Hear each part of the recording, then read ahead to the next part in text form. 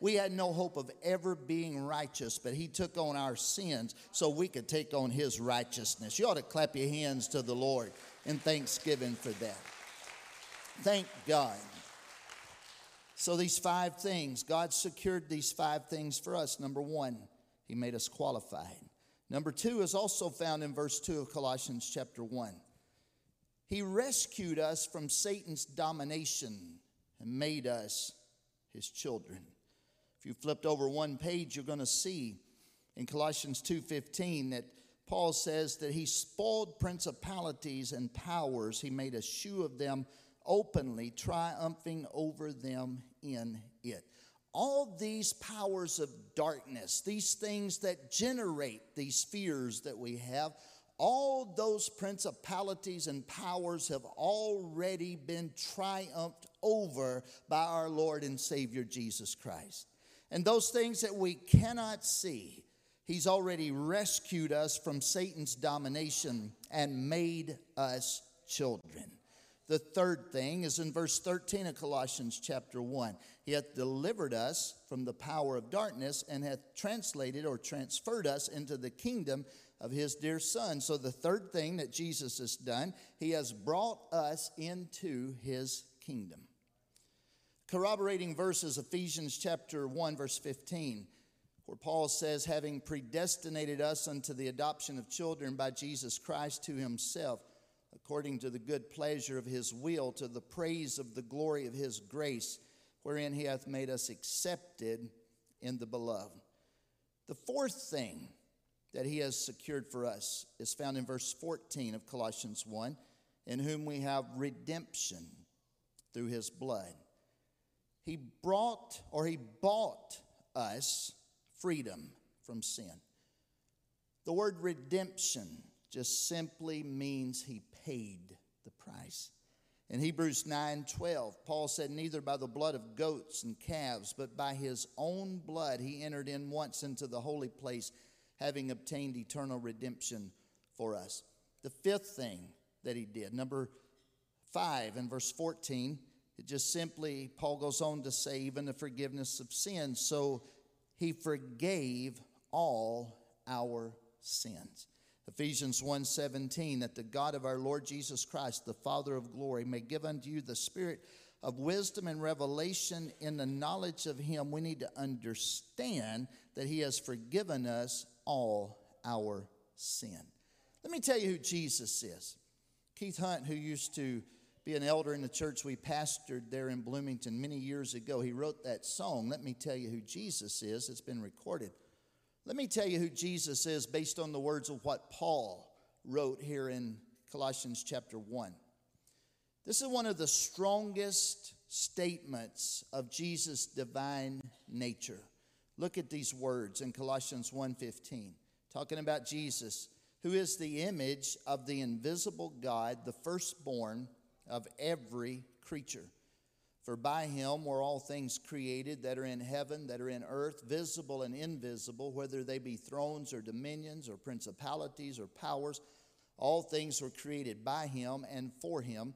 And he is before all things, and by him all things consist. And he is the head of the body, the church, who is the beginning, the firstborn from the dead, that in him he might have the preeminence. For it pleased the Father that in him should all fullness dwell.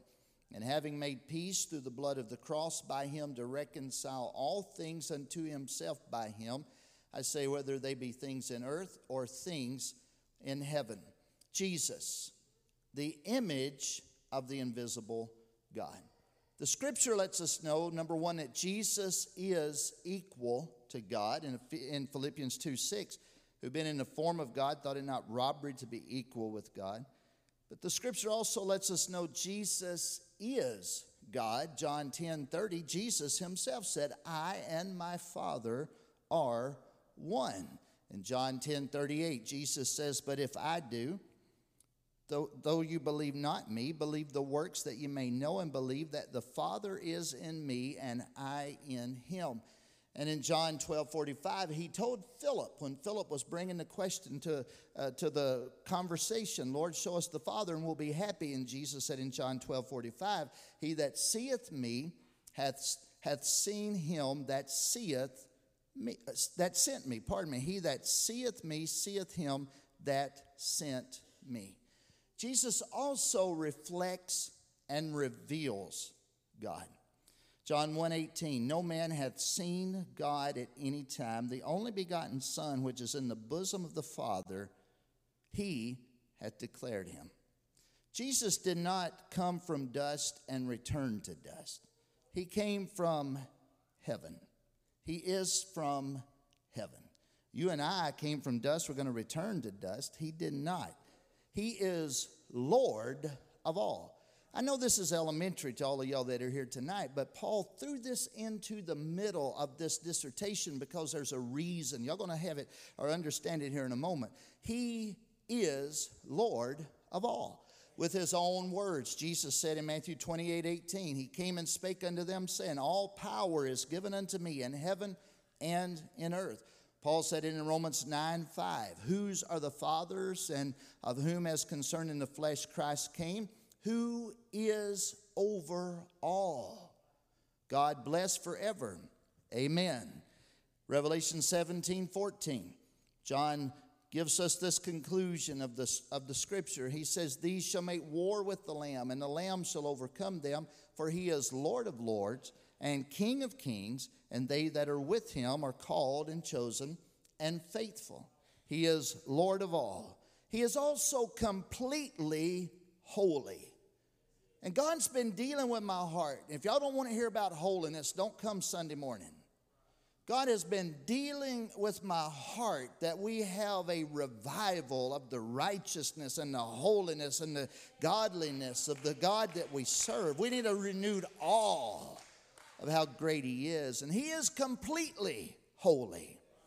Hebrews 7:26, for such an high priest became us who is holy, harmless, undefiled, separate from sinners, and made higher than the heavens. I'm afraid there's some people that are in this world today that think that Jesus would wear jeans and eat brats and drink beer with them and tell a few dirty jokes. That's not Jesus. You don't need a buddy. You need a Savior. And you need somebody that is higher and holier and mightier and greater than you are.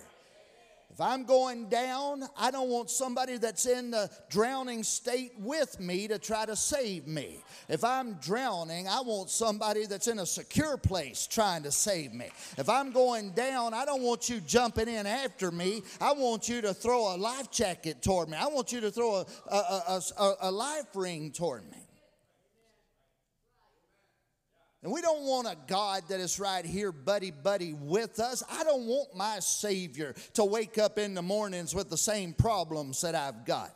He went through these things. He was tempted in all points like as we are, but he stepped over them. He overcame them. He was victorious over them, and he is able to help us now. He's already gone on victoriously, accomplished his work, and he's able to help me.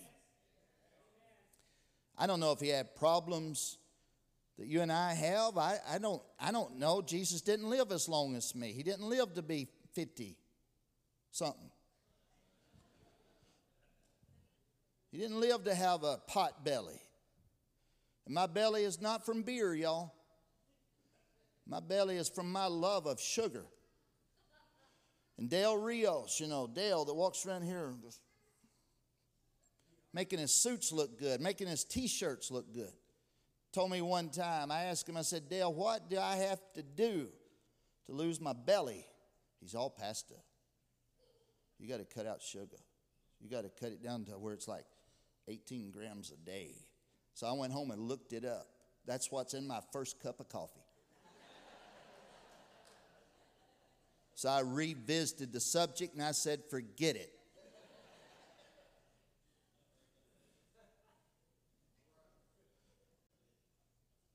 But when it comes to having a Savior, I don't care if Jesus overcome coffee or not. That's not a problem. I kind of like it. When it comes to having a Savior, when it comes to needing somebody to be there for me and to save me from myself, I don't need a buddy. I need a God. I need somebody that's King of kings and Lord of lords. That's what I need. I don't want somebody to wear jeans and drink beer with. I don't even care about that nonsense. I want somebody that can pull me out of the dregs and save my soul and set me on the right path and give me power to overcome. That's what I need. Verse 27 of Hebrews 7, who needeth not daily as those high priests to offer up sacrifice, first for his own sins and then for the people's. For this he did once when he offered up himself. For the law maketh men high priests which have infirmity, but the word of the oath which was since the law maketh the Son who is consecrated forevermore. 1 John 3:5, and ye know that he was manifested to take away our sins, and in him is no sin. He is Lord of all. He is completely holy. He has authority. 2 Corinthians 5:10, it's him that we're going to stand before. We must all appear before the judgment seat of Christ, that everyone may receive the things which he hath done in his body according to that he hath done, whether it be good or bad. He's the one that's the authority. 2 Timothy 4:1, I charge thee therefore before God and the Lord Jesus Christ, who shall judge the quick and the dead at his appearing and at his kingdom. Why do we need a reawakening of this? Is because we need a new understanding of the awe, the righteousness, the holiness, the greatness of our Lord. You see, if we don't believe who Jesus is, our faith is pointless. And Paul threw this in the middle of this passage in Colossians chapter 1. He talked about what the Lord's done for us. And then he talks about who he is, because it really doesn't matter what he did for us if he wasn't who he was. And there are three things, if you're writing these notes down, just write this. There's three things that we are because of him. I read to you these things in this passage of Scripture. We're qualified. Because of him, he hath made us meet to be partakers of the kingdom. So we're qualified. We're delivered from the power of Satan, and we're transferred into the kingdom of our Lord. We're qualified, we're delivered, we're transferred, and then we are placed here for a purpose. We labor. Paul goes on to say that. So I'm going to start tying this together and come back to how we're going to pray for each other. We labor. Paul said in Colossians chapter 1, verse 21, and you that were sometimes alienated and enemies in your mind by wicked works, yet now hath he reconciled in the body of his flesh through death to present you holy and unblameable and unreprovable in his sight. This is the work of Jesus. Then he says, if you continue in the faith, grounded and settled, and be not moved away from the hope of the gospel which ye have heard, and which was preached to every creature which is under heaven, whereof I, Paul, am made a minister, who now rejoice in my sufferings for you, and fill up that which is behind of the afflictions of Christ in my flesh for his body's sake, which is the church, whereof I am made a minister according to the dispensation of God, which is given to me for you to fulfill the word of God, even the mystery which hath been hid from ages and from generations, but now is made manifest to his saints, to whom God would make known what is the riches of the glory of this mystery among the Gentiles, which is Christ in you, the hope of glory, whom we preach, warning every man and teaching every man in all wisdom, that we may present every man perfect in Christ Jesus. And in verse 29 is one of my favorite verses. Paul says, whereunto I also labor, striving according to his working, which worketh in me mightily. You see, Paul knew what his ministry was. He knew what he was to do. He knew the purpose of his ministry, but he also knew where the power for his ministry came from. And he understood that I'm striving, I'm working according to his working. The word or the phrase for his working is simply the word energio. It is the Holy Ghost power that is working in my life. It worketh in me mightily. So we ought to be praying that we'd have this understanding of who the Lord is. We'd have that understanding of who we are. We'd have this understanding of what He's done and what He's doing in and through our lives. So here's how we're going to get to that, all right? This is how we're going to help each other out. Do y'all, when I tell you what I'm about to tell you, I just need to know if you really believe it or not. Because sometimes y'all look at me like, I don't know if I believe that. So I'm going to tell you something, and then I need to know if you really believe it. And if you really believe it, I want you to stick your hand up in there. I don't want to start crying, so I'm going to compose myself. I really need you. All right, so 4 of you believed it. Mama believes it, yeah. Yeah, I do need you, Mom. I really do. Bonnie, I didn't see your hand go up. Huh? Okay, I'll start all over. How many of you, Edwin, do you get confused too? All right, so how far back do you want me to rewind this? Okay, so here's what I want you to raise your hand for. And this is the reason I want you to raise your hand, okay? Because sometimes I say stuff up here and I don't know if y'all really believe what I'm saying or not. But when I say this, I mean this from the bottom of my heart. So if you believe what I'm about to say, I want you to raise your hand. Okay? I really need you. All right. I do need you. And the majority of you know that. And I know that many of you are sitting there thinking, we need you too. The truth of the matter is that we desperately need each other. I don't need you so I'll have somebody to preach to. I actually preach better when y'all are not here. I preach better when I'm up here just preaching the empty chairs. I need you. It's not about me preaching to somebody. I want you to look at this. And Paul mentions the word Epaphras. It's a name of a man. He mentions him twice. He mentions him in Colossians chapter 1, verse 7. He mentions him in Colossians chapter 4, verse 12. He ends up talking about Epaphras to end up this book of Colossians. In Colossians chapter 4, verse 12, he said, Epaphras, who is one of you. This is where I got the title. This is where it's going to start getting clear. This is why it's named this. Epaphras, who is one of you. He's not an apostle. He's not me. He's not Peter, James, or John. He is one of you.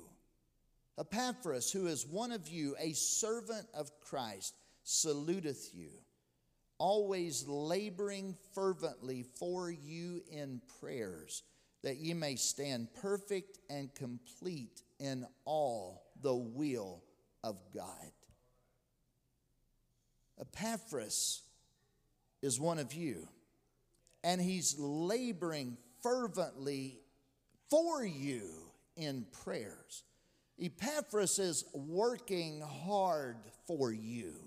What is he doing for you? He's praying for you that you may stand perfect and complete and in all the will of God. You know what we need at FPC? We need a whole lot more Epaphrases. We need people that would grab a hold of a face of someone that sits on the chair down the row from us and say, God, I pray for that one right now. I pray that you would help them to stand perfect and be complete and be mature in their faith, and that they would please you in all things in their life. So as we go into, and beginning next week, we're going to start our time of focused prayer. And next week will be a week of consecration. And I want to set you up for this. And God laid this on my heart. I'm going to close with this on the back of your card. Let's go back and let me read these verses in the first part of Colossians chapter 1. And then we're going to go over these points and close. Colossians chapter 1, Paul is writing to this church. And he's greeting all of them. And in verse 3, he said, we give thanks to God and the Father of our Lord Jesus Christ, praying always for you, since we heard of your faith in Christ Jesus and of the love which you have to all the saints, for the hope which is laid up for you in heaven, whereof you have heard before in the word of the truth of the gospel, which is come unto you as it is in all the world, and bringeth forth fruit as it doth also in you, since the day ye heard of it, and knew the grace of God in truth. As you also learned of Epaphras, this is Colossians 1:7, our dear fellow servant, who is for you a faithful minister in Christ, or of Christ, who also declared unto us your love in the Spirit. And verse 9, reading down through verse 11, Paul says, for this cause we also, since the day we heard it, do not cease to pray for you and to desire that ye might be filled with the knowledge of his will and all wisdom and spiritual understanding, that ye might walk worthy of the Lord, unto all pleasing, being fruitful in every good work, and increasing in the knowledge of God, strengthened with all might according to his glorious power, unto all patience and longsuffering with joyfulness. On the back of your card, look at it with me. 7 things was mentioned in that reading of Scripture on how to pray for others. Number 1 was mentioned in verse 3, to be thankful for their faith and changed lives. Not everybody is at the same place in their faith walk. But we ought to look around and we ought to say, thank you, Lord, for what you've done, for what you're doing, for the way you've changed their lives. The second thing is found in verse 9. Ask God to help them know. The third thing is found also in verse 9. Ask God to give them deep understanding. The next thing is found in verse 4, or verse 10. The fourth thing is found in verse 10. Ask God to help them live for Him. The Scripture says that you might walk worthy. This is how we pray, that you might walk worthy of the Lord unto all pleasing, being fruitful in every good work. If you're frustrated with how those around you in the church are living, well, pray, God, just help them to live for you. Help their life to be more fruitful. We're too quick to talk about each other, to each other, when we should be talking about each other to Him. Ask God to give, number 5, ask God to give them more knowledge of Him. That's found in verse 10. And number 6, ask God to give them strength for endurance. That's found in verse 11. And number 7, ask God to fill them with joy and thankfulness. That's found in verse 11. I want you to stand, and I want Mom Beecham to come up here. And I want her to close this out by just praying over us. And I want you to keep this card. I want to thank the office team for putting this together. And I want us to keep this card, stick it in your Bible. And as we begin this focused time of prayer and fasting that's going to take us through this next few weeks, my number one request is that you begin praying one for another in this church body. Okay? Let's join together and let's pray right now, Mom. Dear Heavenly Father, we thank you tonight for these precious words that we've heard as a remembrance, God, of what we need to be doing. And we pray, God, that as we go through these next few weeks, God, that we will learn to pray more for each other, God, and talk about them to you, dear God. Lord, you're so good to all of us, and we thank you, God, for your many blessings.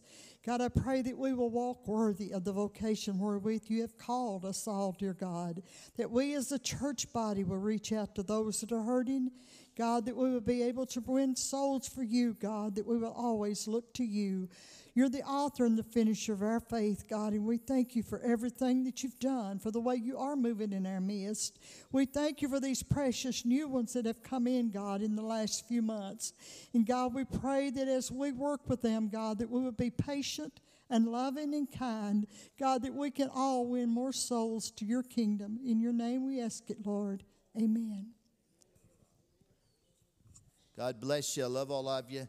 Be blessed in Jesus' name. Pop, you got your class tomorrow? Pop's class at 10 o'clock in the youth room. Be blessed in Jesus' name.